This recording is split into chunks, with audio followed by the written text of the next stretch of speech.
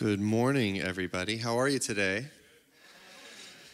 My name is Marshall. I'm one of the pastors here at the church. If you're new, we're really glad that you're with us. And on Super Bowl Sunday, no less.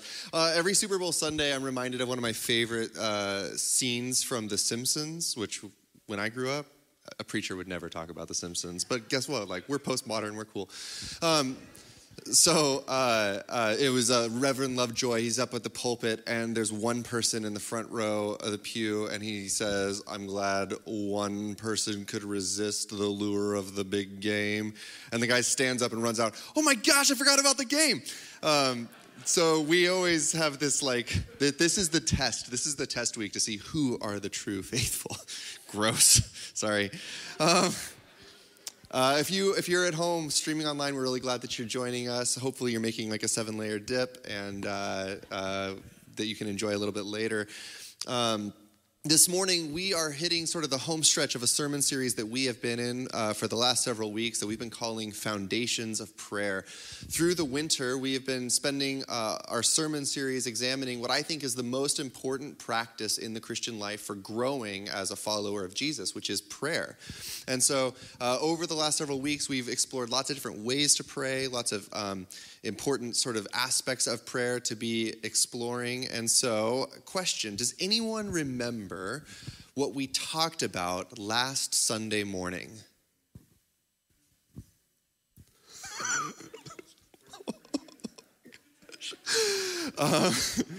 Friendship with God in prayer. That's right. Good memory, everybody.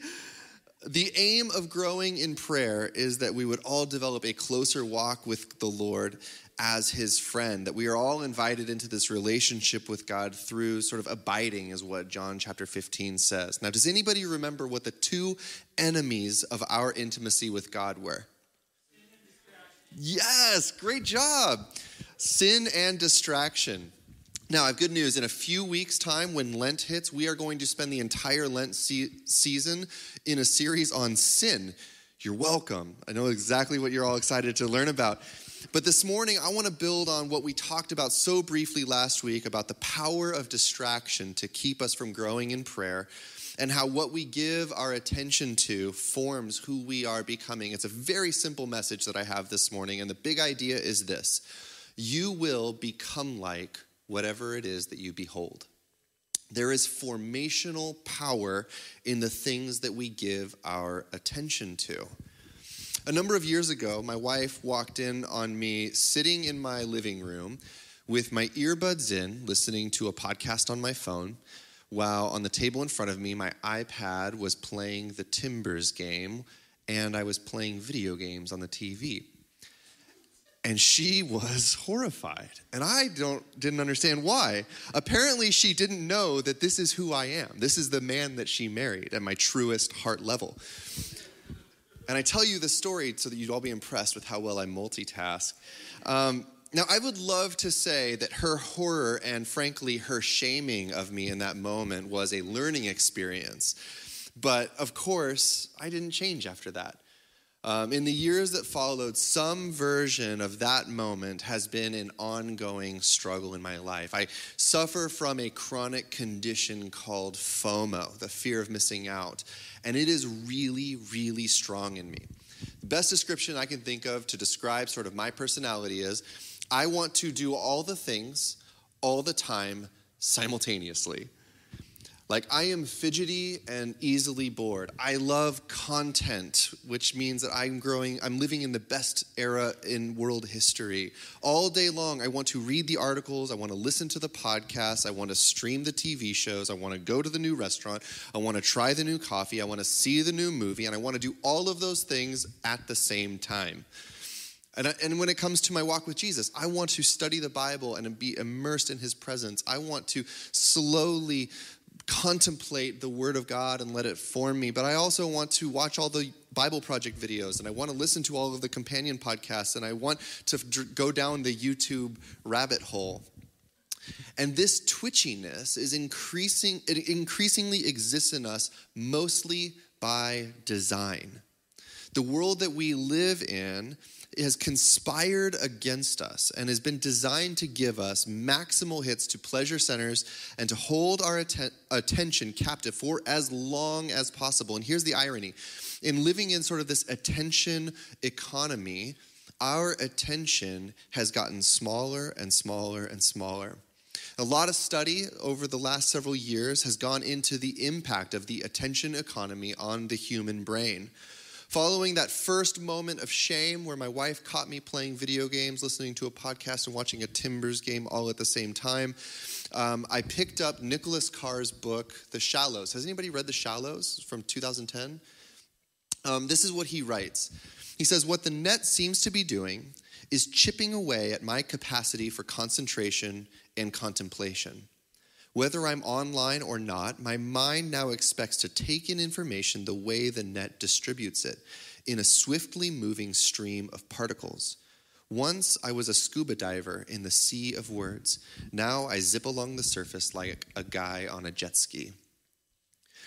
Now, this book was written in 2010, as you might have guessed by his use of the phrase, the net. In the 12 years since he wrote this, things have not gotten better. And he's speaking to an experience that nearly all of us can relate to on some level. Our ability to give attention to something for extended periods of time has decreased at a frightening rate. Where I could at one time read, entire chapters and chapters of a book for a few hours on end and feel completely immersed in a story, I now find myself struggling to read through a single long-form article. My attention is now at a 3-point blog post, and even then I might just skim it looking for the bold words. Where I could at one time sit with rapt attention in a movie theater for an entire film, I now find myself instinctively reaching for my pocket to touch my phone, and the shame of other moviegoers being the only thing restraining me from checking Instagram. People today prefer audiobooks over paper books by and large, and most of the time people listen at 1.5 speed. Like we need to listen faster and faster. We're frenetic. So just recently, in the last few weeks, Johann Hari came out with a book called Stolen Focus, and he was making the same case that so many other researchers have been making before. Why we can't pay attention to anything and why it's so important that we learn how to think again. You see, we all feel our minds being lured in 1,000 directions much of the time, and this luring is frightening to me. It makes me aware of the fact that I am not as in control of my own mind as I would like to think. And so this week, interviewing Johann Hari, New York Times opinion writer Ezra Klein wrote this. He said, "Life is the sum total of what we pay attention to. That's it. Our attention is an industry, and under all of this pressure, it changes. And so we change how we pay attention, what we pay attention to, how much attention we have to give.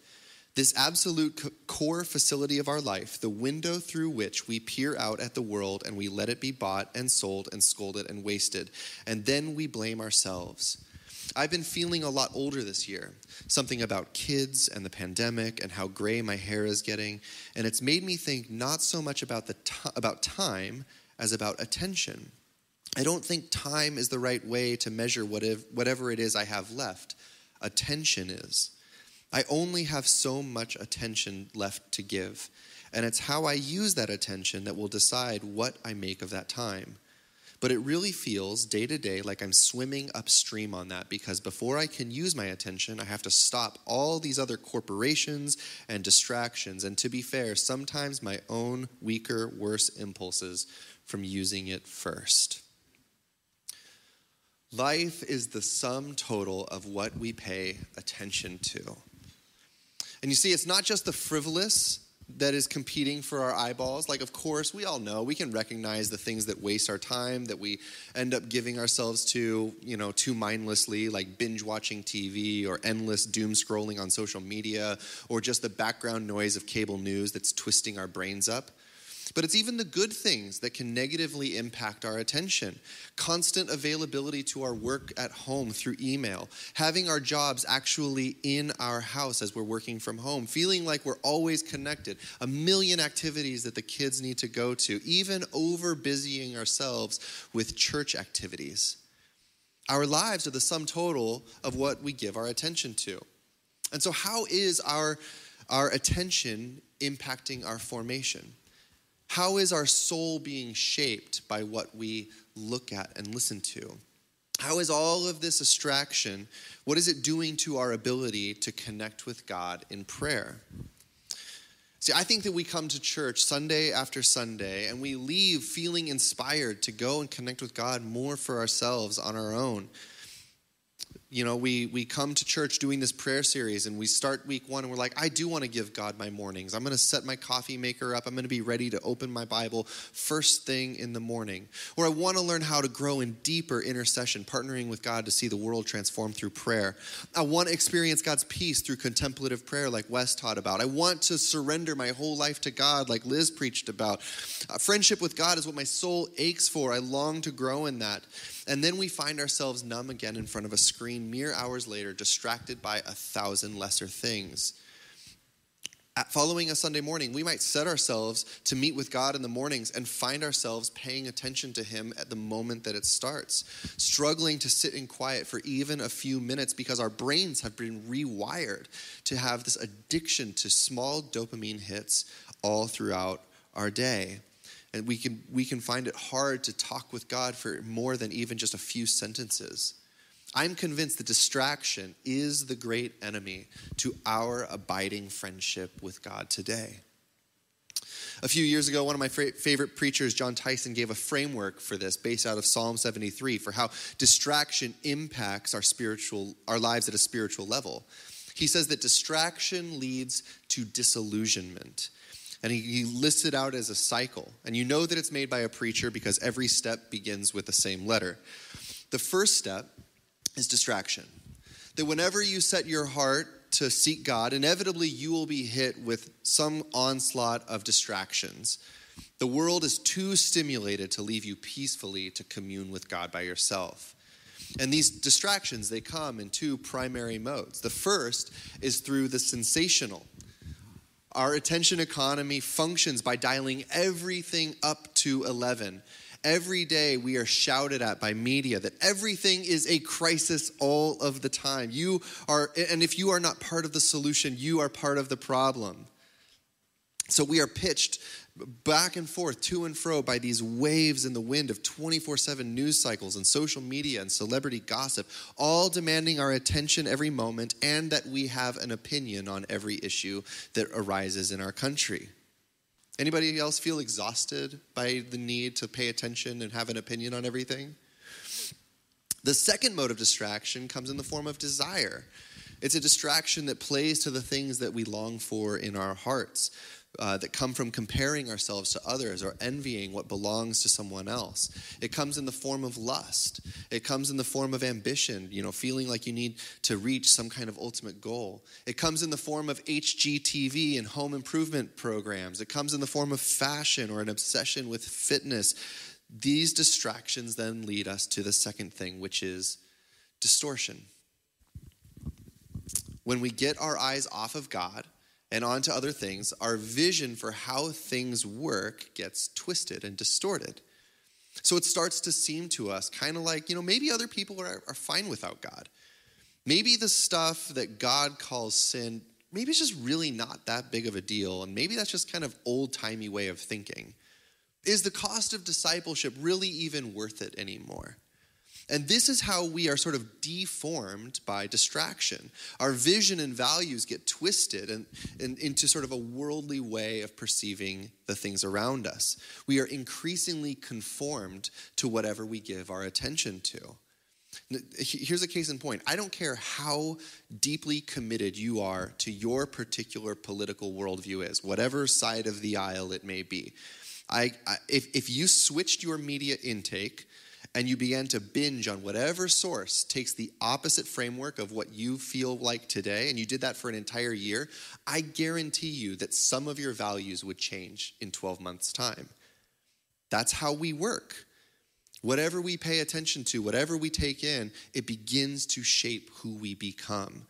Romans chapter 12, verse 2 calls us to not be conformed any longer to the pattern of this world, but rather to be transformed by the renewing of our minds.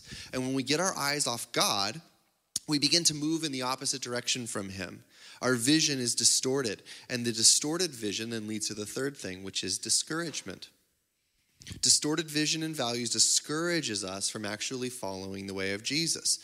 The way of Jesus just doesn't really feel like it's worth it any longer. Like, why bother? Does God really even care? It seems like what everyone else is doing is more fun or fulfilling anyway. And then that discouragement leads us to the fourth thing, which is disobedience. When you're in a place where you're feeling full and encouraged and you have faith and you're connected to the heart of God, you're not really tempted to blow up your life with sin. But it's when you are feeling sort of the weight of discouragement that sin comes in and you no longer just have the energy to resist, succumbing to sexual temptation, wasteful or even recklessly blowing your money, overindulgence in food or alcohol, watching things that you know a Christian has no business setting before their eyes. And this disobedience leads us to the last thing, which is disillusionment. The cycle leads to a troubled spirit. It drains us of our sense of peace with God. We feel distant from him and may even lose a sense of purpose in God's kingdom. When we get our eyes off God and off the calling that God has placed on our lives, it causes us to feel this disillusionment. And then these 5 Ds become a cycle. Because when you are in the midst of disillusionment, where you feel like that lack of peace and that troubled spirit, you'll go to anything to help you sort of ease the pain. And so what do you reach for? Distraction. Again, something to numb the feelings. And no one in this room is immune to this. And I know that because this is the stuff that happens in me. And I'm sure that it happens in others as well. But the good news is that God has something that is better for us than just following this cycle for the rest of our lives. You can leave this cycle behind. Jesus says that his way is a way of freedom. And it starts with a reorientation of our attention. This week, I was meeting with my friend Carolyn, and we were talking about spiritual formation and just got me thinking about one of my favorite books, The Holy Longing by Ronald Rolheiser. And this is what he writes. He says, narcissism accounts for our heartaches, pragmatism for our headaches, and restlessness for our insomnia. And constancy of all 3 together account for the fact that we are so habitually self-absorbed by heartaches, headaches, and greed for experience that we rarely find the time and space to be in touch with the deeper movements inside of us and around us. We, for every kind of reason, good and bad, are distracting ourselves into spiritual oblivion. It is not that we have anything against God, depth, and spirit. We would like these. It is just that we are habitually too preoccupied to have any of these show up on our radar screens. We are more busy than bad, more distracted than non-spiritual, and more interested in the movie theater, the Super Bowl, and the shopping mall and the fantasy life they produce in us than we are in church. Pathological busyness, distraction, and restlessness are major blocks today within our spiritual lives.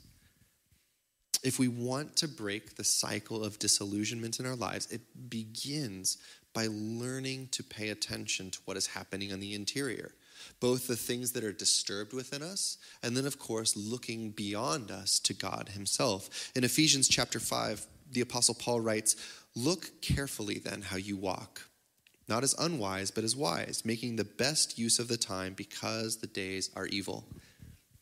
Look carefully at how you walk. Or again in Hebrews chapter 2, verse 1, "We must pay the most careful attention, therefore, to what we have heard so that we do not drift away." Both of these verses point to the fact that we can so easily drift from the wisdom and into foolishness. You see, for most people, it's not a conscious apostasy that we are at risk of. It is a mindless drift. And this is what distraction does to us. It lulls us into a sense of spiritual slumber. Like you're playing in the ocean, just splashing around in the waves, not paying attention to where you're at or what you're oriented to, and you find yourself very slowly being drawn down shore by the tide. And you look up and suddenly you're a mile away from where you began. What you give your attention to determines who you become. I mean, like, this is one of those classic cliche sort of coach moments, right? Josh MacArthur's not here. He's on sabbatical, but he's a basketball coach. And, you know, these are the kind of things that he would say, that show me your friends, I'll show you your future. You know, it's like whatever you're oriented to or whatever you're surrounded and influenced by, that is what you're going to live into. What you give your attention to determines who you become. And this principle is all over the Bible. You become like whatever it is that you behold. And we are invited by Scripture to rather feast our minds on the goodness of God. In Psalm 17, verse 15, we read, "As for me, I shall behold your face in righteousness. And when I awake, I will be satisfied by your likeness." This was one of the first scriptures that I ever learned how to meditate on. I spent 3 days just sort of like walking around, working, riding my bike, everywhere that I went, just chewing on this verse. "As for me, I will behold your face in righteousness. When I awake, I will be satisfied with your likeness." You see, what he is saying is that I will actively choose to feast my eyes on the goodness of God. I will look at him. I will behold his face. And that in beholding his face, that is where I will experience what my soul is longing for. Rather than disillusionment, I will receive satisfaction, wholeness, health, fulfillment, everything that I need. Or consider 2 Corinthians chapter 3. Now the Lord is the Spirit, and where the Spirit of the Lord is, there is liberty.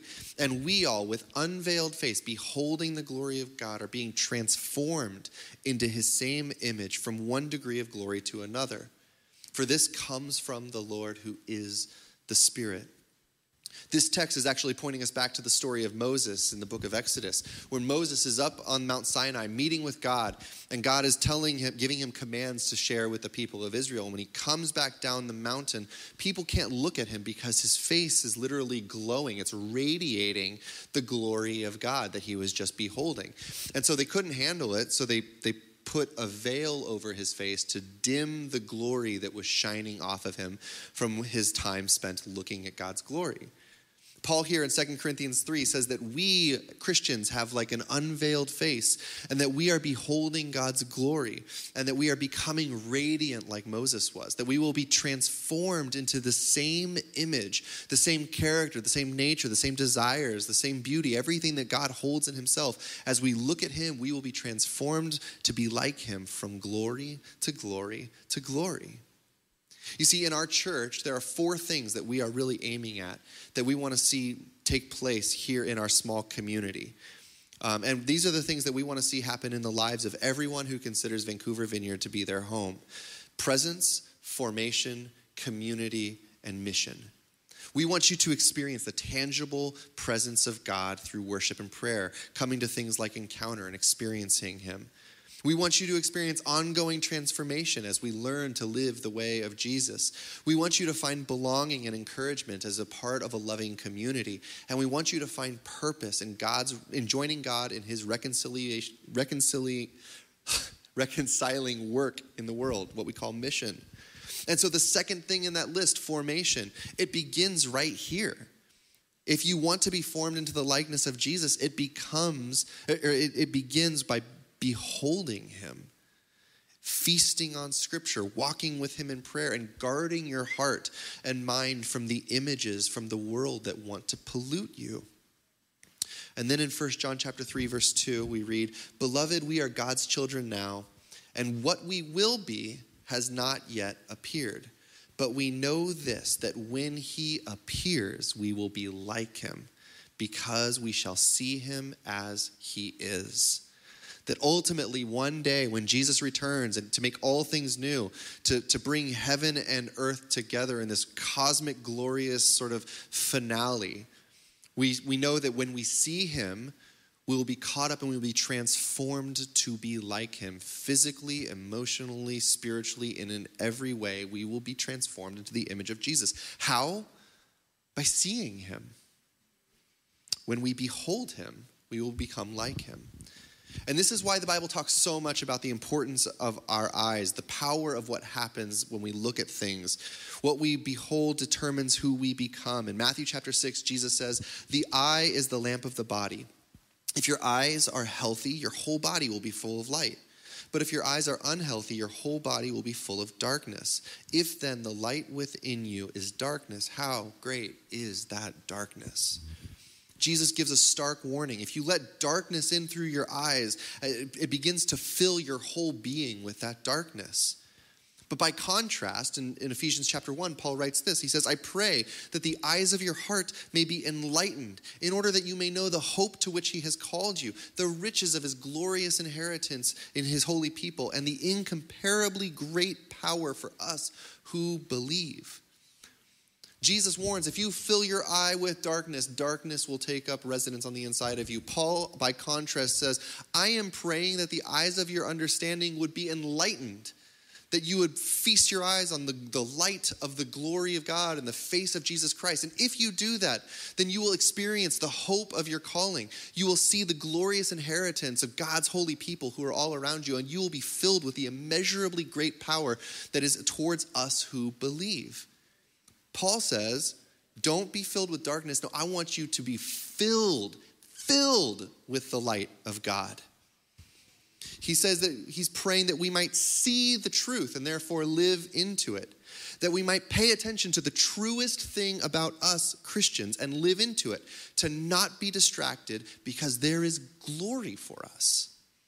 Finally, in Psalm 27, verse 4, David writes this poem. He says, one thing have I asked of the Lord, this only do I seek, that I may dwell in the house of the Lord all the days of my life, to gaze upon the beauty of the Lord and to inquire or to meditate in his temple.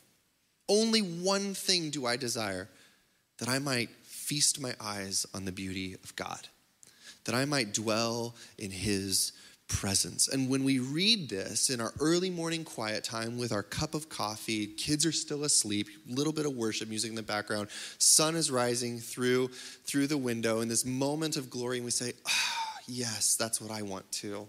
One thing have I desired, to gaze on your beauty, to be in your house, Lord.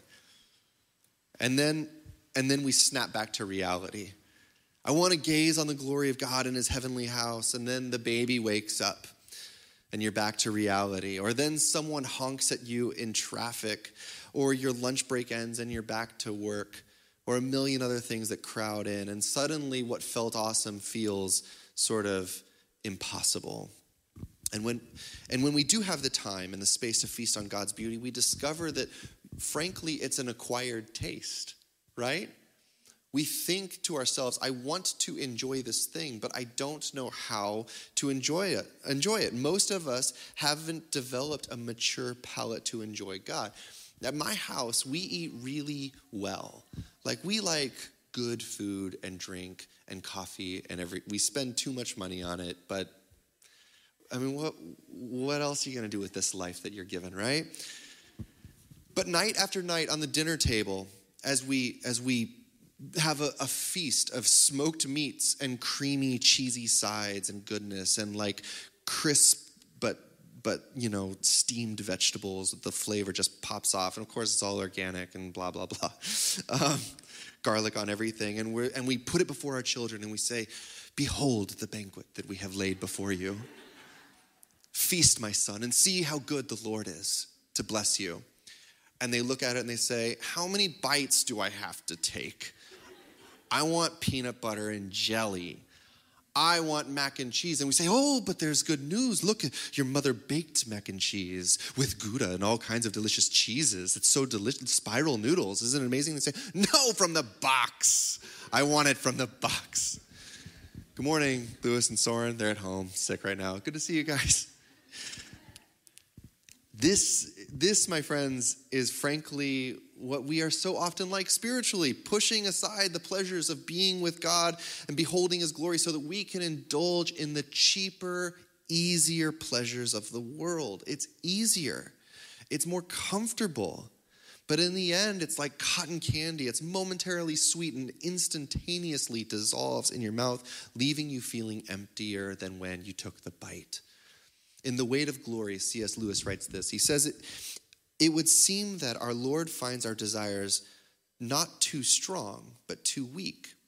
We are half-hearted creatures, fooling about with drink and sex and ambition when infinite joy is offered us. like an ignorant child who wants to go on making mud pies in a slum because he cannot imagine what is meant by the offer of a holiday at the sea. We are far too easily pleased. So what has captured your attention, and how is it shaping you?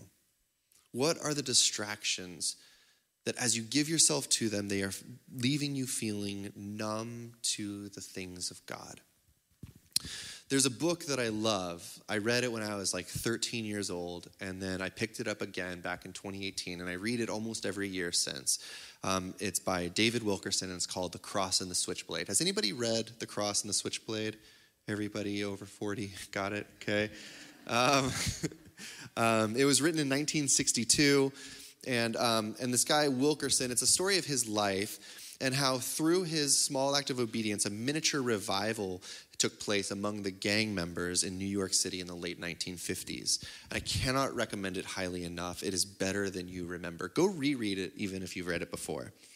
Now, the book opens with Wilkerson being a small-town pastor who loves Jesus and loves God's people and has a nice life with a simple routine. He's a good pastor, and he is doing good work. And every night, he would unwind from his work as a pastor by watching a couple hours of TV, mostly the news before going to bed, something that many of us do just the same way. And one night, God started to tap him on the shoulder and said, I want you to give me your evening hours. Now, this is important because it is easy for us to think about, like, especially even as a pastor, God, I got up super early. I was with you at 4:30 this morning. God, I did your work all day. I've had a million conversations with people. I've prayed over people. I fasted today. This is my time. I gave you the rest of the day already. This is my time. And God said, I want you to start giving me your evenings as well. And so Wilkerson somewhat reluctantly obeyed, and instead of turning on the TV, he would pray for 2 hours each night before bed. And this started for him very hard and boring. But slowly God began to transform Wilkerson and gave him attention for the right things. And it was during this season that he picked up Life magazine, and he read an article about the situation of these gang members, these young teenage gang members in New York City. The horrific sin that was taking place, the violence and the evil, and his heart was really gripped for these street kids. And so he began to bring to the Lord in prayer. And the more that he prayed, the more that he was compelled that he needed to be the one to go to New York. Now, Wilkerson had a young family. He had a wife and like a baby, and he was living in a small town.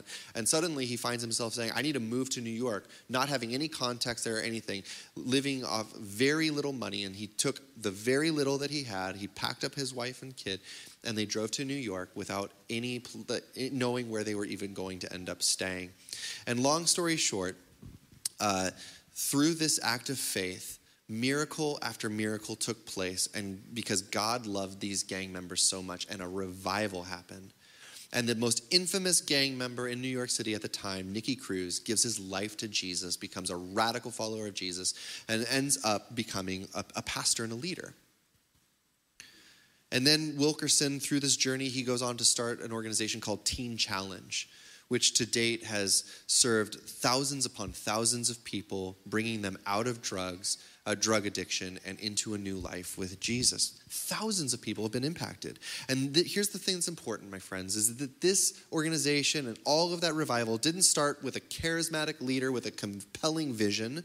It started with a simple small-town pastor turning off his TV. It started with him walking away from a life of empty distraction and doing just the minimum. And God used it to transform thousands and thousands of lives. Where is your attention going, and how is it shaping you? How are you becoming like whatever it is that you find yourself beholding? Jesus is inviting you to shift your attention back to him and discover that he alone has what it is that you are looking for. If we want to experience all the things we've been talking about for the last several weeks, if we want to experience mornings with Jesus, if we want to experience power in intercession, if we want to experience the peace of God in contemplative prayer, the freedom that comes through surrender, or the intimacy of friendship with God, it begins right here. What are you giving your attention to? And when we see that the distraction leads to disillusionment, we can break that cycle and let our attention go to Jesus and fill us with satisfaction, as the psalmist says. Amen?